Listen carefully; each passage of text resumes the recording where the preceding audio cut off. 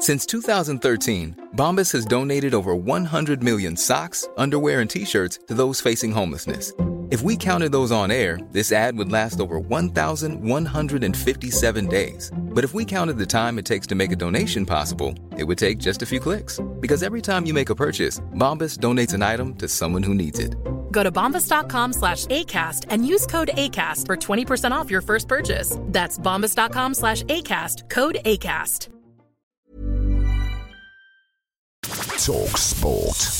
This is the talkSPORT Hit, your daily sports update from the world's biggest sports radio station. I'm John Jackson with Fern Buckley, and it looks like we won't quite make it to Christmas before a top-flight manager loses their job. No surprise, really. This has been coming. Paul Heckingbottom, we understand, set to be sacked by Sheffield United in the wake of that 5-0 hammering against Burnley at the weekend. We first ran the story on September the 16th, way back then, that Paul Heckingbottom was under serious pressure and that Chris Wilder had been primed to make a return to Bramall Lane. Liverpool legend Graham Souness is known for his strong opinions and taking no prisoners. And he was back on talkSPORT and actually felt a bit sorry for the outgoing Blades boss. I think he's had a very difficult job. You know, they sold some of their better players at the start of the season. At the end of the day, it's football. You know, it's all about results. He knew the minute he signed that contract at that football club, it was going to be a hard gig. Meanwhile, Jeff Stelling launched his new talkSPORT breakfast show yesterday with plenty to discuss from the weekend, starting with Manchester City's reaction to the referee making a potentially huge mistake in their 3-3 draw with Spurs. Erling Haaland is right in the referee's face there over a mistake he's made. Out of order. Yeah, absolutely out of order. Haaland made a mistake. He missed an open goal in the first half. Correct. Or this wouldn't have all mattered. You know, everybody's human. City have since been charged with failing to control their players, although Haaland won't be punished for his explosive reaction. Tell you what, Jeff clearly wanted to start his time hosting talkSPORT breakfast on Monday and Tuesday mornings with a bang, as he called for radical changes to the FA Cup. See the third round draw in the FA Cup, for goodness sake. We've got 20 teams who've qualified. They've come through rounds 1 and round 2 and all the qualifying rounds before that. You pick them out of the bag, home or away, and then you put the rest of the teams from the Premier League and the Championship, all 44 of them in there, and you pick out 20 of those teams,